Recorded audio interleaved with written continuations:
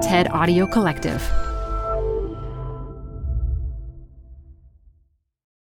This episode is brought to you by Progressive Insurance.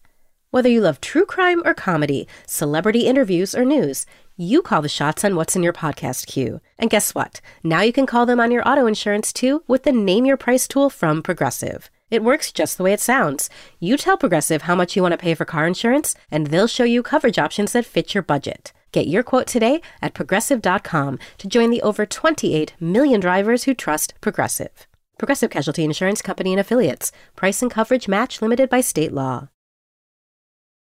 Hi, I'm Adam Grant. I think about work a lot. That's why I wanted to tell you about Canva Docs, which will help you expertly craft your work communications. They have an AI text generator built in called Magic Write, powered by OpenAI. You can generate any text you want. Job descriptions, marketing plans, sales proposals. Just start with a prompt, and you'll have a draft in seconds. Tweak your draft, and you're done. Try Canva Docs with an AI text generator built in at canva.com. Designed for work. You're growing a business, and you can't afford to slow down. If anything, you could probably use a few more hours in the day. That's why the most successful growing businesses are working together in Slack. Slack is where work happens, with all your people, data, and information in one AI-powered place. Start a call instantly in huddles and ditch cumbersome calendar invites. Or build an automation with Workflow Builder to take routine tasks off your plate, no coding required. Grow your business in Slack. Visit slack.com to get started.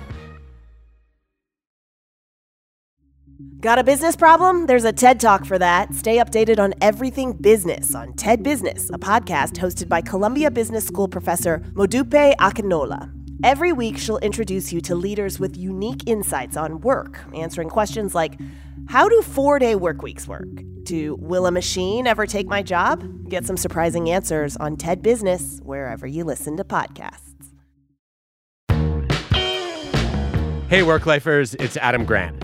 This is Taken for Granted, my podcast with the TED Audio Collective. I'm an organizational psychologist, and this series is about rethinking assumptions that we often take for granted about how we work, lead, and live. This is my second conversation with CEO extraordinaire Indra Nooyi, who led a remarkable transformation of PepsiCo. We recently sat down on stage for a live conversation in the Authors at Wharton series that I host. Along with dispensing her trademark sage advice, she was a riot. So buckle up.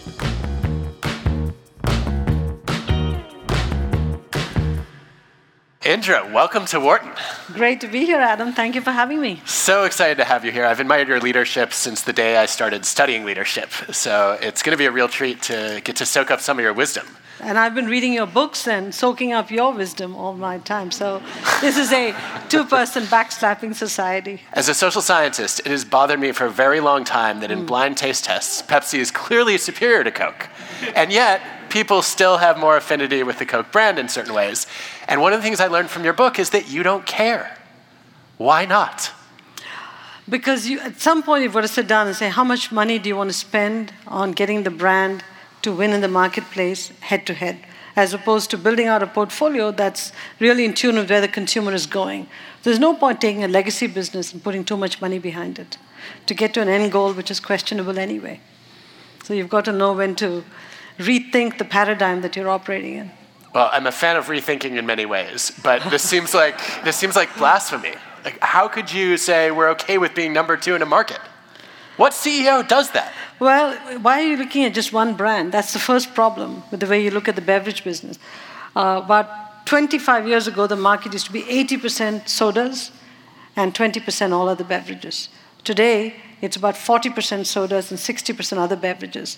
If you get locked into comparing brand Coke versus brand Pepsi, it's like, yesterday's business when the market's going away from you and going into the future businesses. So you've got to look at the overall beverage business to the overall beverage business. And just for your information, Pepsi has Lipton Iced Tea, number 1, Gatorade, number 1, Starbucks Frappuccino, number 1, Aquafina doing pretty well.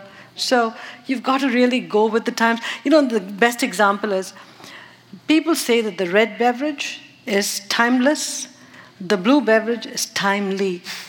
I'd rather be timely than timeless. Interesting. So we have some MBA students in the audience. I am often critical of that choice of paths, particularly if they did an undergrad business degree. Wondering, who needs 6 years of business education? That I agree with you. Okay, good. 100%. Either you do an undergraduate in business and do your postgraduate in something completely different, or you do your undergraduate in something which has a hint of science and then do your MBA. I honestly believe that you're right. 6 years is too much. Okay, but you do see value in an MBA if you didn't study business as an undergrad. I don't know the MBA of today. Why are you hesitating? Let me tell you why. Because I think the MBA education needs to be redone, recast. The MBA degree that I got versus the MBA degree that exists today, I think needs to come a long way. So let me rewind, hit play, and come forward. When I went to the Yale School of Management and did a master's in public and private management, it was way ahead of its time. Because what Yale was teaching way back in 1978 was that companies are rooted in society. They have a duty of care to every society and community they're part of. So we have to think of all stakeholders and think of the impact of every company on every constituency it deals with before it sets its strategy of financial objectives. Some years later, Yale went to an MBA because that was considered the only way to get in the rankings, which I have a real problem with. But then, although Wharton does fantastic in the rankings, I've got to tell you. We don't care officially. Thank you. But then, if you fast forward now, this whole ESG, stakeholder theory, purpose has brought us full circle back to Yale's original goal of linking companies into societies. So I think Yale should never have walked away from masters in public and private management. And when I went to school, 1/3 of the cases were non-profit, 1/3 was government, political, only 1/3 was corporate cases. So it was a great experience. I was studying about the Metropolitan Museum and when it was going through bankruptcy, how to recover. Those were fantastic cases, which sort of made you understand. The other thing, too, Adam, that bothers me is in business schools, we teach people not to be siloed in companies, how you should break down silos. But I think business schools and universities are extremely siloed. So I think we have to rethink in business schools how we redo the education so it's more practicing what we are supposed to be teaching. I think that's a valid critique, and I would love to see us take steps in that direction. I think we've taken some. We have a lot more work to do. Okay, so in my dozen years at Wharton, the proposal I've been most excited about that's gotten zero traction is to eliminate the 2-year MBA and only offer a 1 and a 3-year. The 1 would be for career accelerators who are going to go right back to their same industry. Mm-hmm. The 3 would be for career switchers to have time to do 2 internships and actually learn what they want to do moving forward. Support or reject? I would give them the book called Rethink and have them read it. I think that's what's badly needed. You know what? You never have any status in your own backyard, right? No, the Association of MBA Deans ought to debate that discussion. The last time I spoke to them, I think it was in New Orleans, I told them they had to rethink the entire MBA. The time has come, and some of them turned the other way. Others said it's a great idea. Maybe now the 1 year could be remote, though. It could be, yeah. And the way technology is progressing, it could become a reality, which means no more buildings. Ooh. All right. Well, then whose names will go on to non-buildings? I don't know how that's going to work. That's right. And I don't know how we fund this whole enterprise then, but that is a problem you could solve for us. That's okay. Right. One of the things that I think you were remarkable at, both during your consulting career and as you moved into management roles, was recruiting people to mentor you. People who often were very busy, who didn't need more mentees. How did you do it? How did you get people to say, yes, I want to invest in Indra? I don't think I've ever asked somebody to be my mentor. People sort of picked me, and I think what I've learned over the years is mentors pick you, you don't pick them. And the reason they pick you is because they see something in you that attracts them to you, and they think that if they were to mentor you, support you, and accelerate your progress, they will also look good downstream. Every one of the people that has served as my mentor, supporter, promoter, whatever, even now will say, I had a part in her development. I helped her, move through these years of her life. And so I think you have to be careful about going to some stranger and saying, will you be my mentor? Which a lot of people ask me to do. I can't do it. The second is that if you are a mentee, supportee, whatever you are, you owe a duty of care to your mentor. So if your mentor is giving you advice, don't just listen to it the 1 year and let it go out the other year. Process it. And if you're not going to take the advice, go back to the mentor and say, look, you gave me this advice on this issue. Let me tell you why I didn't take it. Let me tell you paths B that I went down, and let me tell you why I did that. So you have to give respect to the mentor if you want to maintain the relationship. Very important. This is such invaluable advice on both fronts. I cannot tell you how many students I've had come into my office for career advice, and then they do the exact opposite of what I recommended, and I hear about it 6 months later. I don't care whether you followed my advice. Yeah. I want to learn from what your analysis was. That's exactly right. And I also want to be able to say, now I told you so, instead of waiting until you take the job and then call me a year later and say, I never should have gone to that company. Oops. No, but people forget that this mentor-mentee relationship is actually a two-way, responsible relationship. Yeah. Cherish it. Well, and on the first point, I think one of the things that's so powerful here is we hear frequently from our students, I feel like it's an imbalanced relationship. I have nothing to give back to my mentor. Like what you're saying here is excelling, right? Succeeding is what you give back, because then your mentor gets some credit for your success and also gets to see you go off and shine. If you do a good job, that should be, psychic pleasure for your mentor, because it doesn't matter if you're working for that person, if you're doing a great job somewhere else, they look at you fondly and say, I had a say in her doing so well in that job because I trained her to think this way or approach things this way. So they take great pleasure in your progress, wherever you are or wherever they are. Yeah. So you had a lot of supportive people surrounding you. You also had some people who did not necessarily see your potential. Talk to us about some of the biases you faced and how you dealt with them.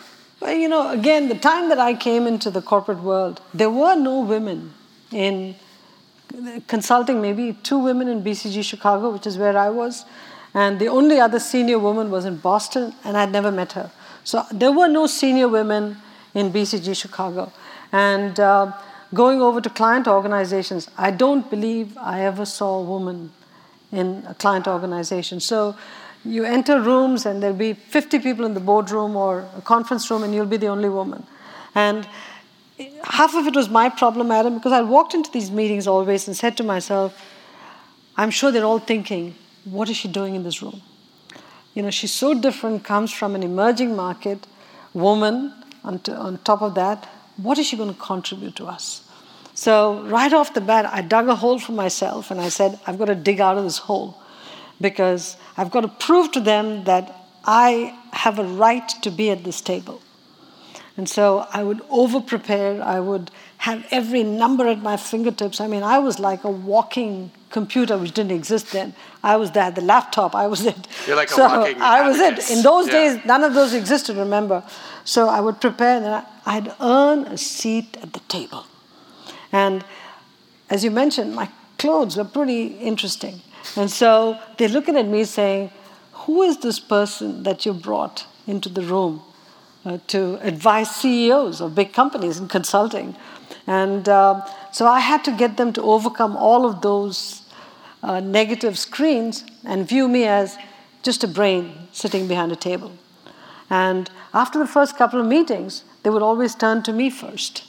And so I think I benefited from the fact that people are willing to look past the superficial stuff and get to the crux of the matter, which again I'd say only in America. And I was a beneficiary of all of that. So the fact that I was the only woman in most cases, I probably experienced less bias than many people experience today. Because people actually wanted me to succeed, to say it's a novelty. Let's see how we can have her succeed. Wow. So this idea that you were going to prove yourself and you had something to prove, I think you're preaching to the choir here. Our own Samir Nur Mohammed, who's I think sitting right there, has done some brilliant research on underdogs and how when people underestimate you or when people doubt you, if they're not credible, that fires you up. Yep. And it leads you to say, you know what, I'm going to show you. Mm-hmm. Where it's much harder is when the people above you are credible, where they've accomplished a lot, where they're very senior, and they're questioning you. And who are you going to trust? Like your own confidence that you can do it, or this very senior person who thinks you can't? How did you deal with being an underdog or being underestimated in those situations? At the end of the day, I can only rely on my competence, my knowledge. So, like I said, I was over-prepared. But let me tell you how I prepared. If this was the assignment I was given, I always levitated and defined my assignment to be that much bigger because I wanted to understand every linkage between what I was given to how it was going to impact the enterprise as a whole. So I always zoomed into my assignment and zoomed out to see how the impact was going to be measured across. So whenever anybody talked about something, I said, just a minute. It's not going to help the company because if I took what I was doing plus what person A and person B was doing, the combination that I'm suggesting is way better than the combination you are looking at. But maybe I'm missing something. In my youth, I'd say, I'm right and you're wrong. I'd be black and white and in your face. I was taught how to communicate in a more gentle way. So I'd say things like, maybe I'm not understanding what you're doing, although in my head I'm going, you're wrong. So can you help me understand what I'm missing? And then at the meeting, they say, you're wrong, I'm the boss, forget it. But a day or two later, they'd come back and say, I think you were right. And they'd call me the dog with the bone because if I decided that I was right, I'd come back at this, reconceptualize in 5 different ways. I wouldn't give up because at the end of the day, if I'd done all the work and I thought my solution was right for the company, and I felt others had not done the kind of work, it behooved me to keep coming back to the issue till either they showed me compelling analysis to disprove me or you accept what I said. So my CEOs would always call me, she's a dog with a bone, don't argue, because she's not going to give up if she believes she's right. I think you need that kind of conviction in something you do. What if you're wrong, though? If they have better facts to prove that I'm wrong, I'm willing to completely accept it. Because remember, the goal is not personal showcasing. The goal is what's right for the company. But you got to match me with facts and figures. Don't just say, my gut tells me this. Gut works, but gut works when it's backed up with some facts and figures. Ideally formed after the facts and figures. Ideally formed after the fact. But I tell you, many senior leaders are prisoners of their past. So their gut comes from what they've been doing all the time in the past. And if the world is changing, the situation is changing, you've got to change. And then they don't know how to change. So they always rely on, my gut tells me this is what you've got to do. Then you start to have doubts saying, oh, you're a prisoner of your past. Let me see how I can help you. Mm-hmm. So then you take over PepsiCo, and you have this bold, massive vision to reinvent the business, essentially, and say, we don't want to just, give people sugar water. We don't want to contribute to an epidemic of obesity or poor health. We actually want to make people healthier. Was that a challenge to get people on board with that vision, or had the world changed enough that people were starting to come around? Can I just reframe your question? Yeah, of course. I know you're not going to agree with that characterization at all. No, so please correct it. Let me reframe your question to say that the portfolio was made for a time when that's what people ate and drank. I came in saying consumer tastes are changing. I want to take what I call a fun for you portfolio and make it better for you and good for you also, so that the consumer had infinite choice. They could eat and drink whatever they wanted. And all that I wanted to make sure was the better for you and the good for you choices were not more expensive, tasted bad, or were not available. So they all had to be ubiquitously available, affordably priced, and high quality. That's all I wanted to make sure. I had to do that because that's where the consumer was going. And again, when I became CEO, we did a piece of work on megatrends. What are the big megatrends that are going to impact PepsiCo over the next decade or two? And then future back, if you work on it and say, what do I need to do today to cater to these trends? Because it takes a while to get the R&D and all of the disciplines in place, the product launches, the innovation. So that megatrends work was my true north. And once I got the board to buy into the megatrends, it was very easy for me to devise the strategies and the plans to address the megatrends. So it was relatively easy, and now it was selling it to the rest of the people in the company. And the question is what words to use. This is where I think using the words that speak to people's heart is more important than speaking to their minds. And so performance with purpose was born. And how do you continue to deliver performance? Because PepsiCo is a performance machine. But do it with a way to ensure human sustainability, environmental sustainability, and talent sustainability. And that was purpose. Nourish, replenish, cherish. So when you put all of them together, it spoke to the employees and we got most of them to buy into it. The few that didn't, we had to work on them. I thought it was such a compelling example of what our own Drew Carton would study around creating a truly vivid vision that people can see the future, they can taste it, they can touch it, as opposed to a bunch of abstract words. How did you get there? Because we know from Drew's research that so many people get promoted on the basis of their abstract strategic thinking skills, and then it becomes very difficult to tell the vivid story and really lay out the narrative for who we're going to become and what our products are going to look like. So how did you develop that over time? Did you just wake up one morning and say, aha, nourish, replenish, cherish. My work here is done. Wow, God. So remember, when I was president of the company, going back to 2000, I was still managing all of the corporate functions. I mean, I had 16 reports or something like that. I had every corporate function that reported to me. So I was already thinking about the future of the company. And there were some very interesting findings. Nobody consumed the PepsiCo product before 10 a.m. in the morning because we didn't have a breakfast product. We didn't have a breakfast beverage. Tropicana was our first acquisition that got us into the pre-10 a.m. day part. And the one aha was prior to 10 a.m., people only consumed, by and large, good-for-you products. So it was a healthy day part, and we needed our brands in the morning. So all of a sudden, the wheels start to move, saying, we better get that day part filled in. Quaker Oats came in. Quaker Oats, actually, we were more excited about the Quaker trademark than Gatorade because it gave us an inroad into the morning day part. So once we filled out the morning day part, you start saying, what else do we have to do to keep this company healthy and growing? So as you go in piece by piece by piece, you realize exactly what you have to do. And at that time, we got a letter from some coastal senators in the eastern seaboard to all of the companies in the consumer space saying that too much plastic is washing up on our shores. How are we going to address this? I took it personally because I said, this is our seashores, so we have to do something about it as opposed to let the others worry about it. Everything became personal for me. So we started to think about all of these issues and say, we have to do something. We have to do our part to make the portfolio healthier overall because obesity was becoming a big issue, address these issues like plastic. And I grew up water distressed in Madras. There was no water in Madras. And the fact that we had a plant in the outskirts of Madras going deeper and deeper into the aquifer and taking out water to make Pepsi bothered me. So I realized we had to get much more water efficient. So the whole nourish, replenish, cherish was personal to me. And I concluded on something there, Adam, if I may. If you want to execute purpose, and all these ESG things we're talking about, which are a form of purpose, either the CEO feels it deep down inside because of a lived experience, or they're a convert because they've seen it all and now say, boy, I've got to do something different. Or the third group do it just because there's an external force.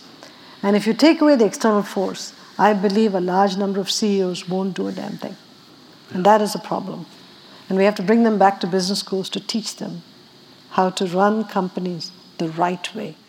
Well, I know a highly rated business school that would be very glad to have that class if you were to teach it. I think your next book should be on that. Another bestseller, New York Times bestseller. Every list bestseller. It's a valiant effort, but I think Indra, as somebody who's actually led a Fortune 500 company, is much more qualified to deliver that particular message. So what would you teach? What would you say to those CEOs? I know you're doing a lot of this work as part of the B team, but what do you think is the most compelling message to start opening their minds?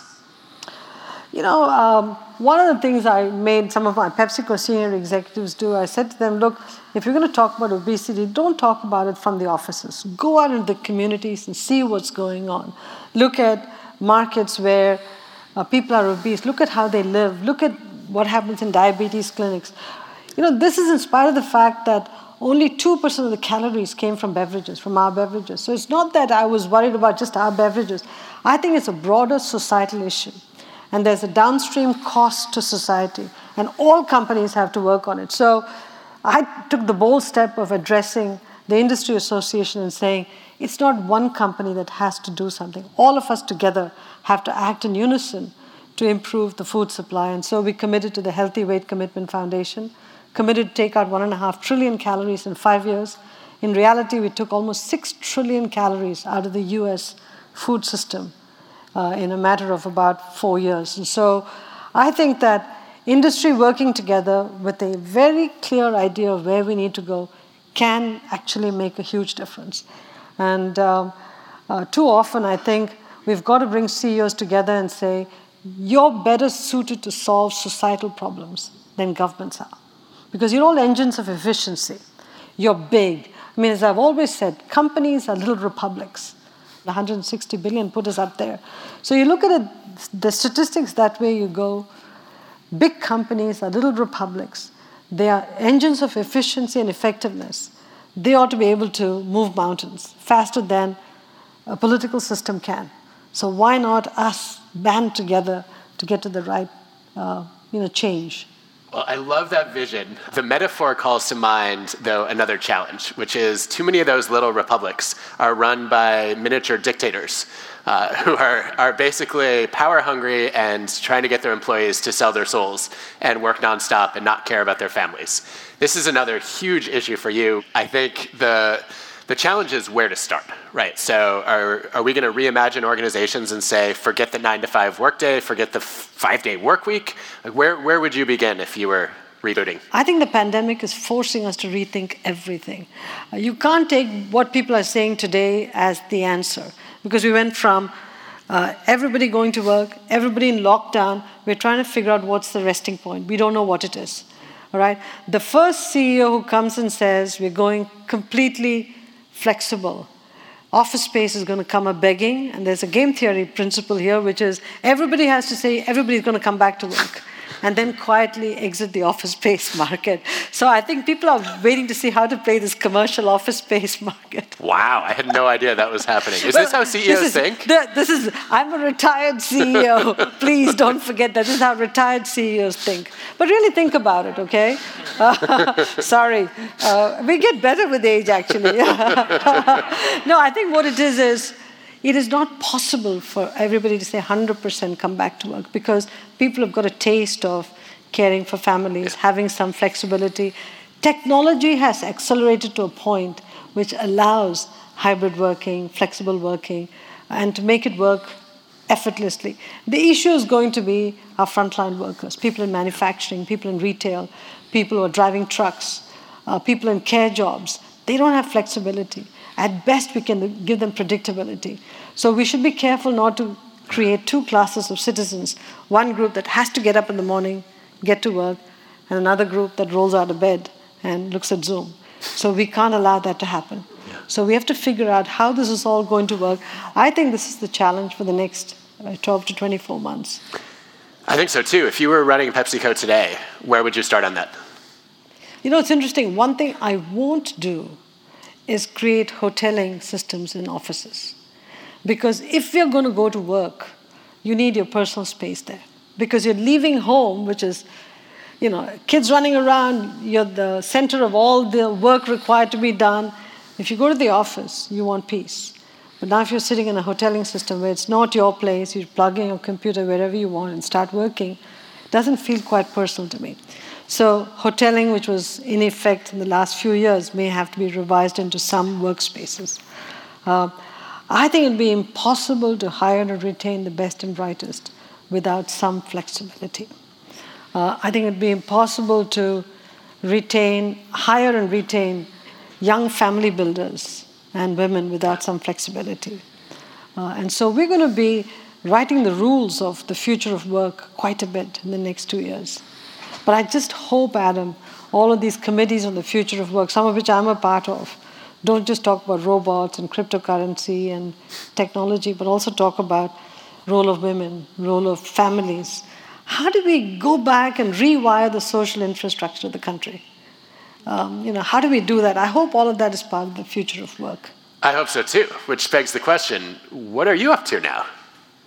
The moonshot, just to set up a care economy. But beyond that, I sit on the board of Amazon, which is, a lot of fun. I'm learning a lot. I sit on the board of Phillips, Memorial Sloan Kettering, the International Cricket Council. I teach up at the Military Academy in West Point. So my plate is full. I'm having the time of my life. The only thing I'm missing is my quarterly earnings pressure. That was a joke. It almost looked like you were savoring that for a second. Hey, Rethinking listeners, we're supported by our friends at Working Smarter, a new podcast from Dropbox exploring the exciting potential of AI in the workplace. Working Smarter talks with founders, researchers, and engineers about the things they're building and the problems they're solving with the help of the latest AI tools. Tools that can save them time, improve collaboration, and create more space for the work that matters most. On Working Smarter, hear practical discussions about what AI can do so that you can work smarter too. Listen to Working Smarter on Apple Podcasts, Spotify, or wherever you get your podcasts. Or visit workingsmarter.ai. So, watching Amazon, given that you sit on the board, I almost did a touchdown dance when Jeff Bezos finally, after 2 decades, committed to being Earth's best employer, not just Earth's most customer-centric company. Why did it take him so long? And what can we do to accelerate more leaders down that path? I don't think, look, I've been on the Amazon board for 2 years, and long before Jeff articulated being the Earth's best employer. I think it's very easy to put out a set of words. If you don't have the programs to go behind it, it's a problem. I think what Amazon is constantly looking at is, if we say we're going to be the Earth's best employer, what does it mean? And can we deliver on that? So the company is consumed by that. On customer centricity, they figured it out. On the employer piece, everybody's focused on that. What does it mean? And is it an absolute number? Is it a relative measure? How are we going to make sure that the pay, Amazon was always one of the highest paid minimum wage, $15, Amazon committed first. Educating its employees, giving them the opportunity to go get a college degree, major commitment. They're raising the wages again. And so Amazon is trying to figure out what's the basket of pay and benefits that their workers need to remain happy at Amazon. And so I think they have all of the work done now, and they're implementing it. So you're saying the talk followed a little bit of the walk? I think the public talk, followed a little bit of the walk, which is, I think, the way it should be. Yeah, I think so too. So we're gonna go to some audience questions. I've asked a few, but there are more coming.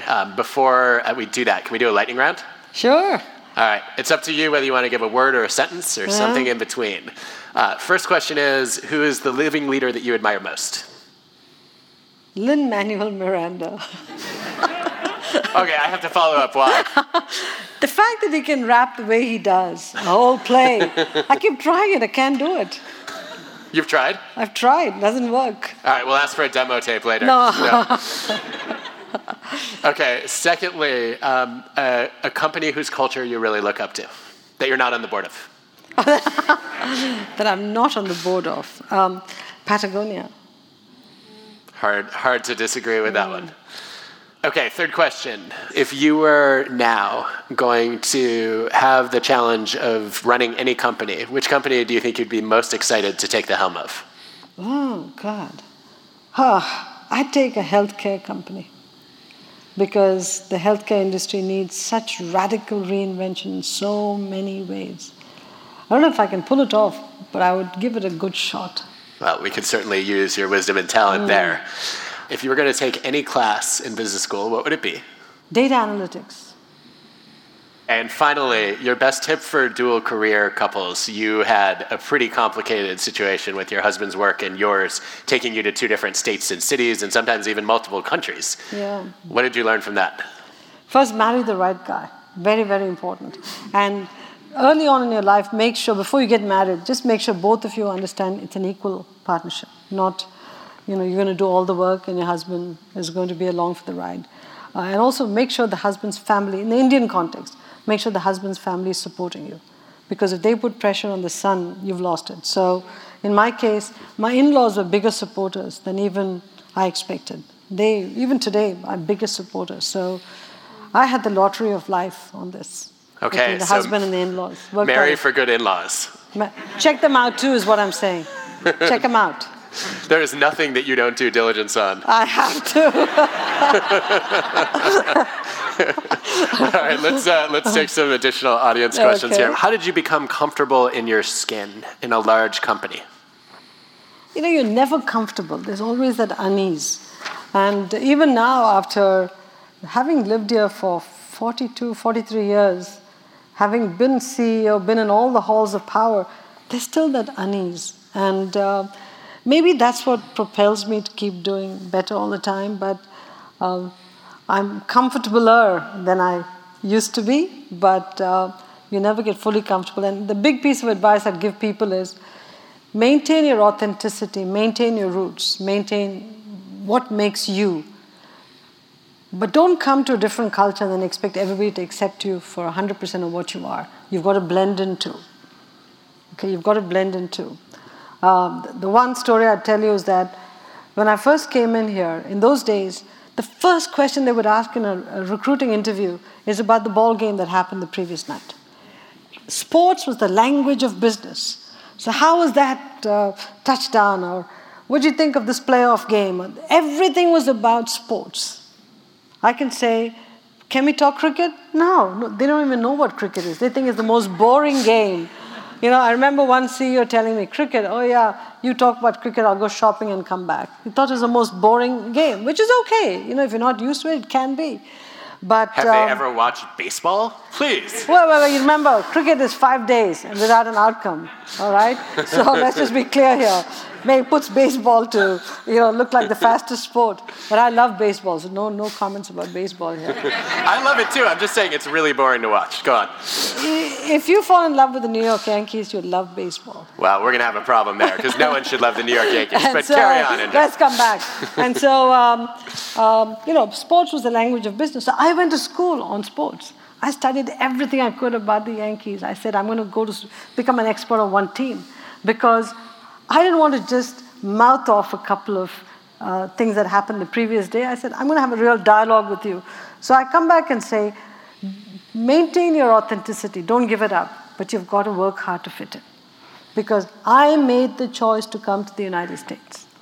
And I think that if I made the choice to come here, it behooves me to integrate in more ways than people expected me to. Well, I think we could have also done a lot more to make you feel welcome and included from reading some of the stories in the book. Early days. Those are the early days when there were not many people like me. But I will tell you that we all have to do enough for immigrants who come here willingly to also integrate. Who's the leader that was most intimidating for you to come face to face with? For the wrong reasons, though. I mean, when I met Vladimir Putin, for example, I think there are good reasons. No, I have to tell you, he was about the most welcoming person, but he has a habit of keeping you waiting for 3 or 4 hours for a meeting. And so when you meet him, you know that you're meeting somebody who has total control over a country. He was amazing to us, but it was a bit scary. Especially when he's never in the Kremlin, he's in a separate building, and so it felt a little intimidating. Anybody else I felt intimidated by? No. Even Putin, it was like oh my God, so this is the great Putin, like that sort of a thing, The rest of it, remember, you're going there, you're giving them jobs, you're making investments. So you have a little bit of an upper hand there. So anywhere you go, you're going in with some swagger. Well, you've made it when you have the upper hand on Putin. Yes. You have, let me put it this way, you're not terrified. You have a little bit of swagger. Okay? That's all. I wouldn't take out the word terrified totally, but I'm not scared to death. And then a favorite question that I like to ask every one of our authors who visits, is there a piece of bad career advice you got at some point? People who said I should have stayed in consulting, that was bad career advice, because I think there's a time to get out of consulting. When I was leaving Motorola to come to ABB, there were some that felt going to ABB was going to work for an individual, while staying in Motorola would have been working for an institution, because I was following one person from Motorola to ABB. I followed my heart and my gut, which said, follow the individual, because he's such a great mentor, such a great supporter. Had I stayed in an institution, I don't know where I would have been. I think about that often. So, look, people can give you all kinds of bad career advice. It's how you process it and what you do with it. I just want to say it's been such a delight to have you here. One of the reasons I became a professor is I think I'm unemployable, cannot imagine having a boss or working for someone, but I would work for you. And my God. that is a mark of the respect I have for you as a leader from a competence perspective, but especially how deeply you prioritize the well-being of the people who work for you and also who are affected by your products. I think that's so rare. I think that's something we need more of in the world. And I think you are the role model that we need many, many more leaders to follow. Thank you, Adam. Thank you, Indra. And then in closing, I would love to give you a chance to give some advice to our audience. As you embark on your job, put your hand up for the most difficult assignments. Nobody remembers you for doing and maintaining an easy assignment. Put your hand up for the most difficult assignment, give it your all. Second, focus on the job at hand. Don't keep thinking about the next job and the next job. If you go into a company and say, I want to be a CEO in 15 years, guaranteed you're not going to be CEO in 15 years because you're so obsessed with your career track, you forget the job you're doing. Third, every company has politics. Understand the politics, do not play in the politics. Because the worst thing that can happen is you're labeled as political, which is a death knell for you. So please do not embark in playing the politics. Just be cognizant of the politics. Fourth, for the women in the audience, form a sisterhood, support each other. One of the biggest issues we have as women is that I don't believe the sisterhood of women supports each other enough. If you see behavior that's not acceptable, work together to call it out right away. It's critically important that at a time, and I think Wharton now has more than 50% women. I read the stats and congratulations to you all. But we want all of you to stay in the workforce. We don't want the best and the brightest that Wharton is graduating to drop out of the workforce, not because they want to, because the workforce does not accommodate them. So I think it's very important the sisterhood gets together and talks about what needs to change in companies. And finally, think hard about time. We have so little time in this world. And how you spend that time, how you balance the time, how you work your life around that time is going to be one of the most critical things that you do going forward. Thank you, Adam. You're awesome. Thank you. Thank you. Thank you all.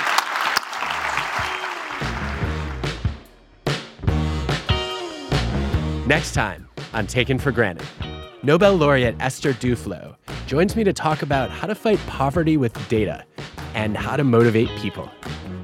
You wrote at one point that economists are like plumbers. Well, plumbers are really helpful. My father kept saying that the best for me to marry would be doctors or plumbers because you always need these people near you. Finally, I found neither. Taken for Granted is part of the TED Audio Collective. The show is hosted by me, Adam Grant. Our team includes Colin Helms, Eliza Smith, Asia Simpson, Michelle Quint, Banban Cheng, and Anna Phelan. This episode was produced by Cosmic Standard and mixed by Jacob Winnick. Original music by Hansdale Hsu and Allison Leighton Brown. For more from Indra, check out her book, My Life in Full.